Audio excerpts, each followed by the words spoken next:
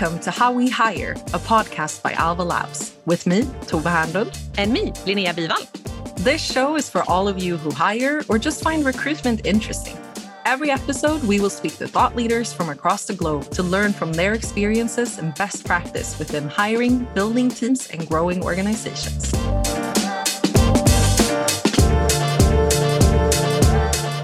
Welcome to another episode of How We Hire, the podcast where we discuss all things hiring with some of the top HR and talent acquisition minds. I'm your host, Tove, Events and Community Manager at Alva Labs. And I'm Linnea. I'm the head of people here at Alva Labs. And our guest this episode is Kajsa Asplund. Kajsa is a psychologist and has a PhD from Stockholm School of Economics, where she focused on talent management.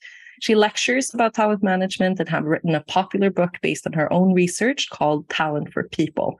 On top of all of that, she's also people science lead here at Alva Labs and one of the brains behind our platform.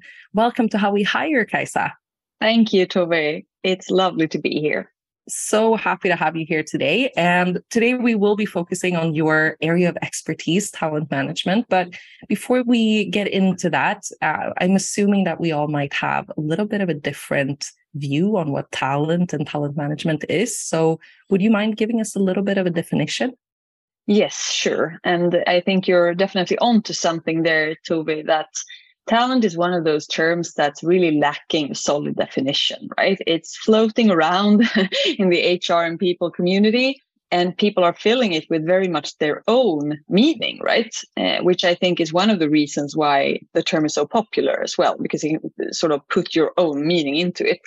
But if we try to look at it from a scientific standpoint, where you actually have to try to define your terms, I think the closest you can come to how talent is used out in organizations is people who are especially good at something, right? People that have an unusual level of competence or future potential within a certain field.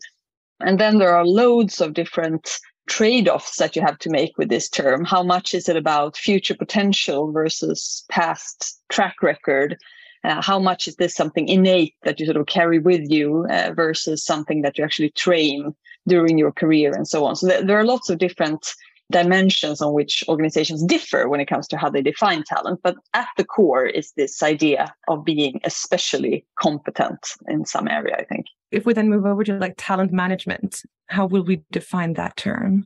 Again, there's no solid definition, but I would say that there are two main versions of it out there. One is the more exclusive kind, where talent management are those practices that center on attracting, identifying, developing, retaining those A players, quotation marks, the ones that are seen as especially important for the long-term well-being of the organization. So the stars, if you will.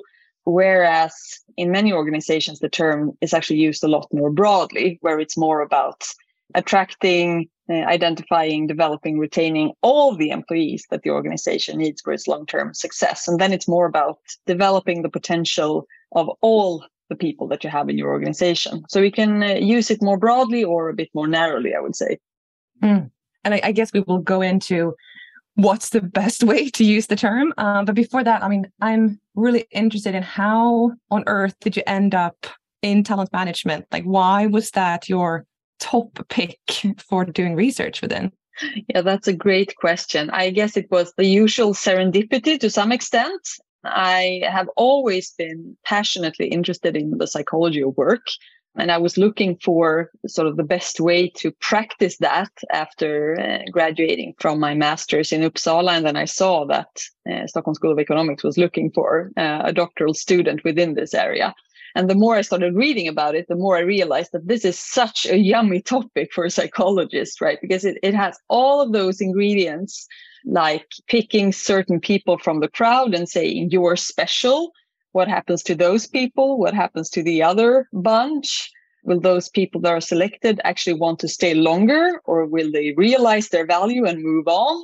Will they rest on their laurels, or will they rise to the occasion? There are loads of different, like, super interesting psychological questions in that field. And I still feel that this is a really yummy topic for a psychologist.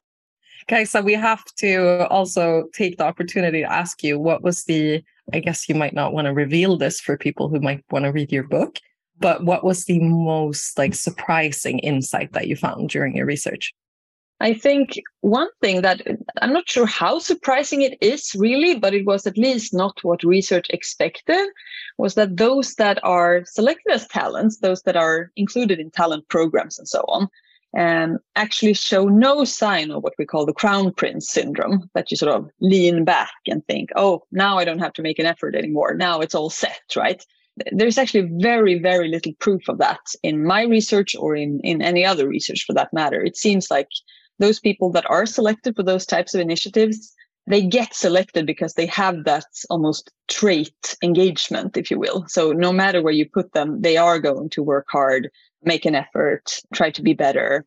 That's sort of part of their being, I guess. So that was sort of an interesting finding. But of course, that's not to say that you can't go wrong with these initiatives, but at least there's no sign of the sort of crown prince syndrome. And why do you think we have the belief that that should be a thing? I'm not sure. I think one part of it is this general tendency to underestimate traits, right? We see that all the time in recruitment as well, that people sometimes seem to, I'm not saying that context is not important. Of course, the work environment that we're in is actually it's absolutely crucial, right? But for some reason, people tend to also underestimate the importance of who you are as a person, right? And that certain traits tend to go with you no matter where you are, no matter if you're on your first summer job or in a senior management position, you take certain traits with you. And I think that's sometimes underestimated in the field. Talent management is obviously something that I work with a lot, and I have the luxury to pick your brain at a daily basis, Kajsa. But for those who can't do that every day, if you start from scratch, we want to start some sort of talent initiative, but first we need to identify the talents. How would you go about that? Yes, that's a great question. And I think at the core are the same practices that we recommend for recruitment overall, right? So we know from decades of research which methods actually predict performance and which don't. And especially on a statistical level, when you have a larger number of candidates than you can pick, right? So then you have the usual suspects, such as evidence-based tests of personality and certain cognitive abilities. You might want to work with some kind of background data, but keep that to a minimum to make sure that you don't exclude people unnecessarily. And then you probably want to work with some kind of structured process containing perhaps interviews and cases and things like that. So it's the bread and butter of evidence-based recruitment, right? But of course, one thing that comes before that and that always needs to be stressed is, have you done a proper analysis of the demands that you're putting on these people, right? Have you done your homework on thinking about what is it that we want these people to do? What are we naming them talents for? Are we talking about leadership talent? Are we trying to provide people for the succession planning? Are we looking for great team players who can play vital roles in our more analytic teams? Are we looking for collaborative talent? That kind of analysis, of course, precedes the whole process, the whole selection step. And I'm guessing then that if you really want to do the groundwork, you need to know what actually works well in the organization. So we have a definition of talent. We know what we want to build for. That could be like culture, it could be values, but it can also be like hard performance. And then actually, because I'm guessing, and correct me if I'm wrong, that a lot of organizations skip that step where you have a vague idea what talent is and then skip straight to selecting those people, and maybe you then don't get the definition right. Certainly. And we know who work in the field that danger looms where you have these vague definitions, right? Because as soon as you have that, there's a risk that this sort of similarity bias creeps in, right? And you start looking for success where you have found it before, if you will. So there's actually been a number of really interesting studies recently where researchers have tried to really drill down on, when you say talent HR or when you say talent hiring managers, what do you actually mean?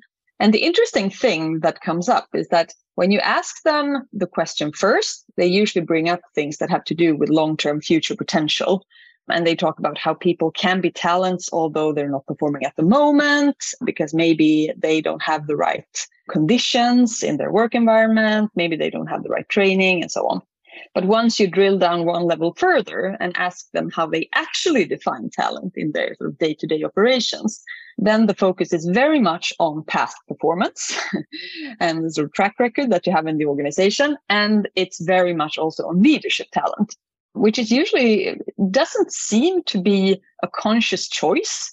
It's more like there's an underlying assumption that talent equals leadership talent. So when you use the term half vaguely, you tend to end up focusing on past performance and leadership talent, which is kind of interesting. Mm. And I mean, because I think this is a discussion that we've had internally here at Alva. Like, we don't want to only optimize for succession planning around leadership, but really actually put the big bucks on developing individual contributors and really creating a career path around that. I'm not sure we have succeeded yet, but what would be your solution for optimizing for that, Kajsa? So there are several things you can do, obviously. And I think you're on to the first part here, Linnea, which is actually defining a career ladder of some sort for that kind of talent, right?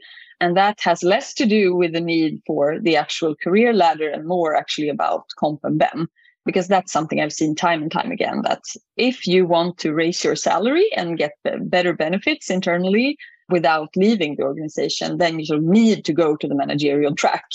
And even though people might not say that explicitly, that that's the reason, that's oftentimes it's the case. So I think the first part is to actually figure out how to pay people more if they advance on an individual contributor track, and sort of how can you let them grow and take on a bigger responsibility. Another part that I think is really interesting is to think of which people get a say in the talent identification process internally, where you can actually see that the more emphasis that you put on senior managers to make this choice, the more they are going to focus on leadership talent. Whereas if you ask the peers, for instance, so the people that work closely with this person in the day-to-day, so the teammates and so on, they tend to focus a lot more on analytical talent as well. So they seem to be more focused on those broad talent characteristics that have less to do with leadership and more with grappling with complex information and also the collaborative skills. So I think including the peers in that process also holds a really important promise. And that's a really good hack, just to include peers both in like maybe the definition, but then also for the selection. One thing that I'm thinking about just like related to the selection, how do you make sure that people don't feel like unfairly selected or not selected? And I don't know, jealousy maybe. Yeah. I mean, a great question as well. And I think there are two factors that research has found to be super important here. And those are fairness and transparency. And of course, fairness sort of precedes transparency, right? Because if you're not fair in your selection, then it won't really help to be transparent. And of course, I mean, there are different schools here, but I would be more with the team who would argue that there is no such thing as perfect justice or perfect fairness when it comes to these selections. We will end up making certain trade-offs. And somewhere along the process, there is going to be some kind of holistic judgment where it's very hard to explicate exactly what it was that made you choose person A over person B. But at least we can try to come as far as we can in sort of using objective criteria that we define beforehand, where we make this sort of gap analysis for the candidates, right? Where we try to be as explicit as possible about what are we basing this selection on and where were the gaps that contributed to you not making the cut, for instance. And then being as transparent as we possibly can around why the selection went the way that it went. And when it comes to the sort of final selection, where usually a more holistic judgment comes in, my experience is that it's usually better to be transparent about that as well and say that we used these very analytical methods to begin with, but in the final choice, we had to make a holistic judgment, and this was where we landed, right or wrong. And usually people can actually accept that if they see that you've made the effort to be as fair and transparent as possible. I like that a lot. Me too, but I have a question and sort of the real world question, because in theory, I think everyone can agree that this is how you should work. But I have a hunch that in a lot of organizations, going back to like how you select talent, it's more or less the manager saying, here are my 3 talents, use those for the talent program. And then there's absolutely no selection method. I think I have 2 questions on this. First of all, what's your view of how many organizations actually work this structured with their talent selection? And 2, what can you do to kind of take the first steps if you are in the position where the managers just kind of pick their top talents with no actual process behind it? The answer to the first question would unfortunately be still very few. There are still very few organizations that really employ this structured thought through method, I think. However, they are growing in numbers because more and more people realize, the research behind it and the benefits that you can get from a more structured process, not least just in terms of time save from HR actually being able to provide a response to why the selection went the way that it went, and not having to handle all these angry voices, perhaps rightly telling them that this was unfair, right? And if, as an organization, when you start this journey, I think the first thing that you have to sort of point out to get management's attention is really the business value of doing this right?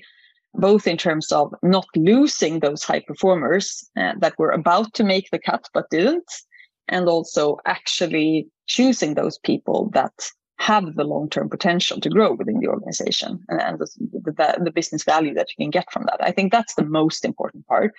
Another aspect of it that I think is coming more and more to management's attention is also the sort of diversity aspect of it, that we can't continue going around having only white males making the cut for our talent initiatives, right? So something needs to change. So if we just sum up where we are now, we have identified what talent is for us. We have hopefully created incentives and compliment band that actually helps us be true to that definition. We have had a structured process of identifying the talents, which I guess sounds a lot like you should pretty much mimic your hiring process. So if you're in a wider organization, I guess the leadership and development team should really tag team with the TA team on this. But saying that we have identified the talents in a fair, transparent way, now what? What should the actual program, models, happenings be? Yes, so that's another really tricky question, I think. And if you look at research, there's actually evidence of these initiatives going both ways, right? If you do it right, you can end up with higher engagement, talents that actually perform better, that are more motivated, and so on. If you do it the wrong way, you might end up with talents just leaving the organization or getting really disengaged. So planning the program outline carefully is time well spent, I would say. And the first part actually has to do with clarifying expectations, because there is one research finding that really stands out as the most solid one of all when it comes to the effects of talent appointments. And that is that those that are selected as talents get higher expectations on the organization. So they expect more in terms of career coaching, clear career paths, a plan for your future development, right? So I remember when I was talking to one of the interviewees that I had for the book, who had been selected for one of these prestigious programs. And he said it very sort of succinctly that if you selected me as a talent, then I guess there's a plan. Then you got to have a plan for what do you want to use me for? What do you want me to do if I'm a talent? And then I realized that there was no plan. Yeah. And that's sort of where his engagement went down, right? So I think the first part is about clarifying what can you expect out of this program and what do we expect from you? And usually I think it's a good idea to try to clarify that you are in the driver's seat of your own development, right? It's you who have to set the direction and put in the work. And we are here to sort of clear the path for you, to make sure to help you with any sort of obstacles along the way, sound advice on what's possible and what's not, navigate internal politics or whatever. So clarifying the expectations, I think, is the first step that you need to sort of get through before you put in the actual modules and so on. And I guess that ties back to having the definition and knowing what it actually is that I want to achieve with this. Yes, to be sure. because then it gets a lot easier to actually point out what is it that we want to happen here in the organization? What kind of strategic change do we expect you as talents to help us drive? And that's usually actually really motivating as well, to get to hear that you are included in some kind of grander scheme of where we're going with this organization. And we want you, our talents, to be the ambassadors of that change and that journey. So that's usually a very, very good thing to have there. And then when it comes to the actual content of the program, I think there are so many different ways that you can go about this, right? But one thing that research has also found is that it's usually really beneficial for talents to have this forum where they can sort of train their identity as more senior members of the organization, if you will. Because transitioning in an organization and taking on a bigger responsibility is not only about actual tasks, right? It's also about sort of identity and how you see yourself, and perhaps a certain way of communicating that you need to adopt, a certain identity change that's going about.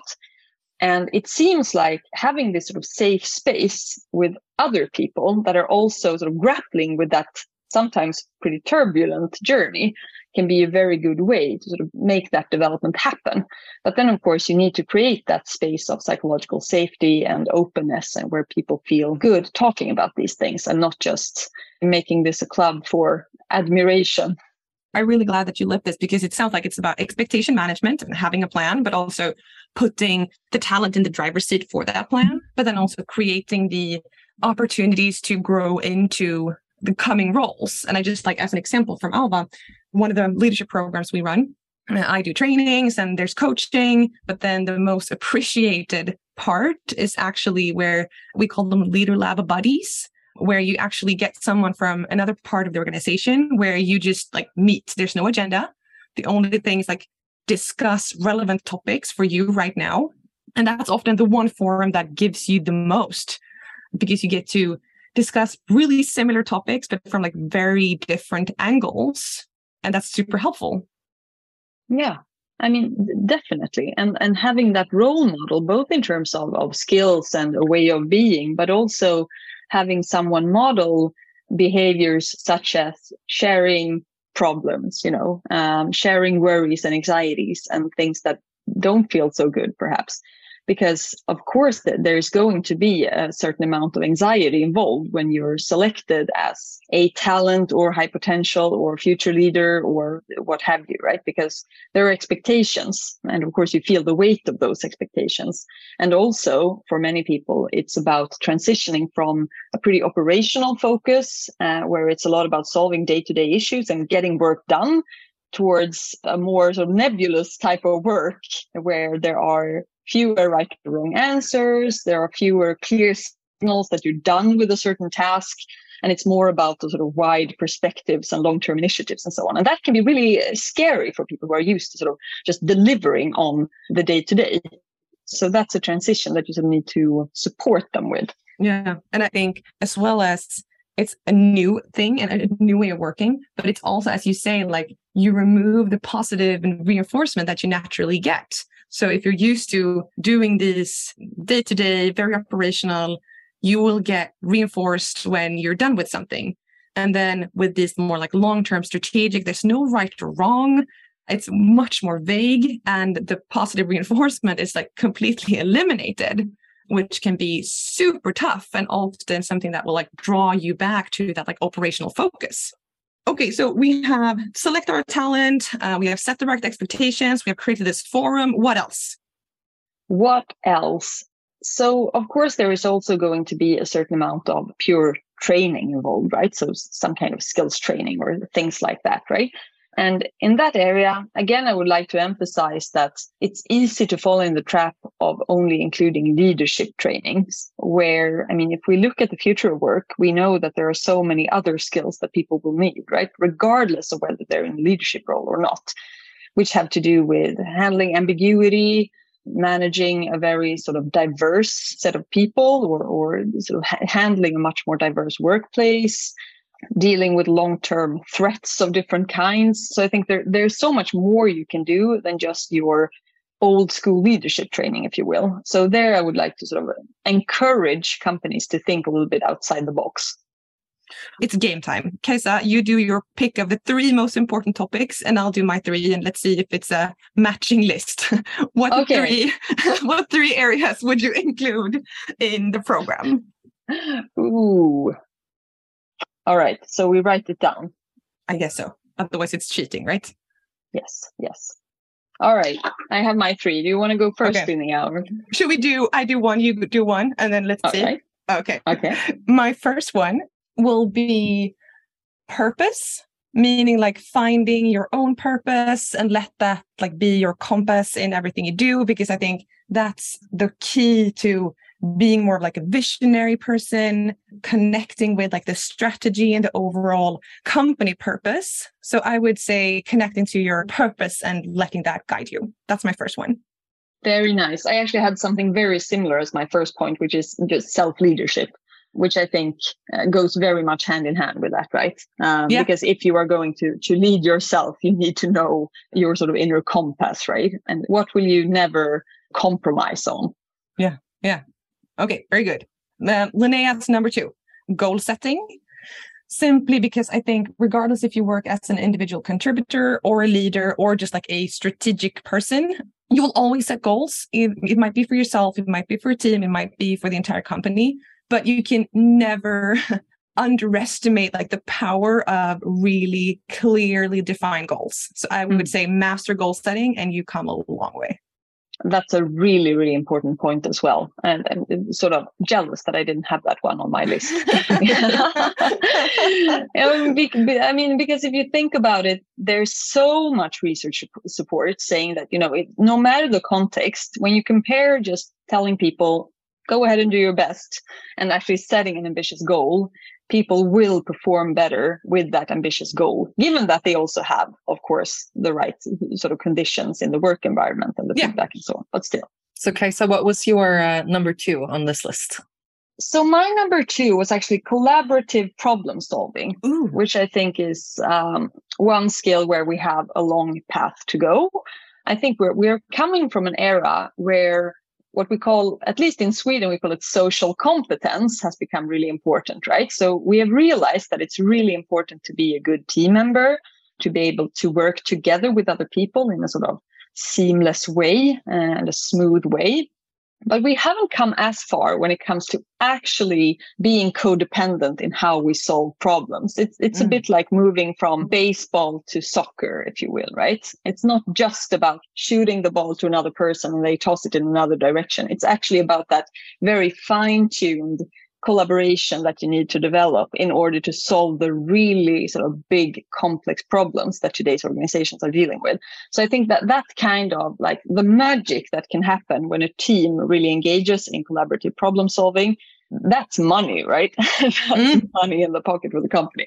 So I think that one's going to be really important in the future. Very good one. I'm also jealous I didn't write that one. Okay. Linnea's number 3. This is a personal favorite of mine, but personal impact. I've done a lot of trainings of this in the past, both here at Alva, but also at other companies, where you pretty much, technically, it's like actor training, but where you actually work on how am I being perceived? How can I use, tone of voice, body language, all those like tricks to actually get a message across. Because same thing here, it doesn't matter what type of position you have, you will need to impact people. You will need to convince people. And the only way to do that in a successful way is to understand, how am I coming across? Is that how I want to come across? And if not, how can I change it? So personal impact is a big one for me. That's a really important one as well. And I think that one is also really interesting from a sort of diversity and inclusion standpoint, right? Because there's really interesting research showing that one reason why, for instance, women and people from minority groups don't get selected as talents has to do with communication style, right? Which is something that you learn very early on in life. And where, for instance, we know that white males are taught to speak up, to sort of toot their own horn, taking credit for their accomplishments, sounding very confident and very sure about what they say, whereas women from a tender age are usually taught a more humble way of speaking, right? Which seems to come across as less confident, less leader-like, etc. So I think this is something that companies need to address more. Yeah, there's a very, very sad, I guess, joke, but still, like, what's the difference between assertiveness and aggressiveness? And answer is your gender. Because if you, as a woman, will take on those like male attributes, which are just as common in women, we're just like, taught to not show them as much, you will be interpreted much differently compared to your male counterpart. So there's something around that that's really, really interesting. So yeah. Okay, what's your number 3, Kajsa? Okay, so my number 3 was actually a pretty generic one, but still coaching skills. Good one. Which is, I think this one is also, you see it all around. This is going to be so vital for not only the leaders of tomorrow, but actually the team members of tomorrow as well. Just think of the common exercise of writing performance reviews, right? And actually providing feedback for your colleagues. How hard it is to write something that's actually sort of actionable, that's thought through, that's changeable. There is something around sort of helping your coworkers grow that has to do with coaching skills, I think, that we could utilize much more. Very good. Okay, so now you have a list of 3+3 great stuff that you should include in your talent management program. It's a great start for anyone who's looking to improve. Hopefully. There's the manual, right? And if you don't trust me, trust Kajsa. So pick from her list. I think we've gone through like how to identify, how to like set the expectations, how to design the program, wrapping things up, ending a program. Is that a thing? It's a thing. It's a big thing. I'm glad you asked, Linnea, because actually we saw very clearly in some of our studies that the transition point where you exit a talent program is actually a really, really sort of critical turning point where some people choose to leave the organization. And it probably has to do with multiple factors, but the most important one is probably that you go from being this very celebrated, attended to, cuddled program participant back to being your, quote, regular employee, right? And that can be a pretty scary transition because all of a sudden it's up to you again. And I think one mistake that many organizations do is that transition becomes too brutal. There's too much of a contrast between being in the program and being out of the program. So I actually usually advise companies to invest some part of their talent management budget in the transition out of the program to make sure that people still have a bit of that career coaching, the extra support, so that they hit the road running once they exit the program as well. So I think that's really important. The other part is about the signaling value that you have amassed during the program, right? That now you have something to put on your CV, which can signal a high competence level and high potential to other employers. So maybe you'll actually use that to look for another job. Which is why I also think it's really important to pick up where people's heads are at towards the end of the program and make sure that you have a sort of attractive next step for them so that they're not too tempted to just take this merit elsewhere. That's a really good point. What would be easy hacks to make sure that, what would you spend the budget that you've saved on? I think first and foremost, career coaching. So making sure that you have a more senior buddy or an HR person or perhaps both to make sure that these people are guided towards the next step in their career and that they can also see a future sort of pathway from there on. So I think that's the single most important part. Yeah, I think if you do that, then you're well along the way. What is kind of the value versus maybe negative effects of having some sort of continuous forum? Like you said, it was important during the program to have some sort of forum, but I can imagine if you continue with that forum, the positives might be that you have a strong network and you can connect with the other talents and continue that way. But it might also make the rest of the employees feel more excluded because then there's a continuous forum that they're not a part of. What are kind of the positives and negatives of continuing on with that type of work?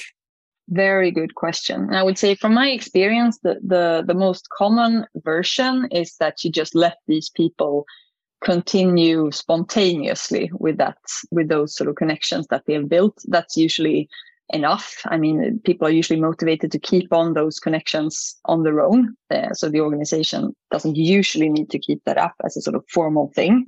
I mean, based on what you just said, Tove, that might actually be a good thing, that you don't continue to highlight that this is some kind of special secluded group that you cannot be a part of, because the talents will leverage those connections, that network anyways.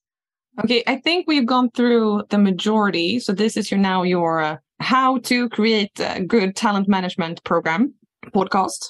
Have we missed anything, Kajsa? Have we some obvious know-how, do's and don'ts that you want to add? I think we've covered most of it. I think an overarching question, of course, that you need to ask yourself is a program the best format for your organization to do this thing, right? Because it's going to take a lot of resources, and appointing people as talents is no free lunch. It's not like you can just put this stamp on certain people and they will be more engaged all of a sudden. Rather, it will raise their expectations. They will expect more of coaching and faster career development and so on. So you need to be able to back that promise up. And if you know that you don't really have those resources currently, then it's usually better to invest more in, let's say, managerial support, making sure that the managers closest to the employees are well equipped with feedback skills and coaching skills and goal setting skills and that kind of stuff to make sure that people are engaged in the day-to-day. And also, I would say, if there are very few career paths within the organization, if the organization is fundamentally very flat, then you might also want to consider, is a program really the best way to go about this, or are there other ways? Very interesting, Kajsa. Thank you so much for being here and sharing your expertise today. And thank you, Linnea, for sharing as well what we do here at Alva. We hope to see you again in the next episode coming out in 2 weeks. Subscribe to How We Hire on Spotify or Apple Podcasts, and we'll see you again then.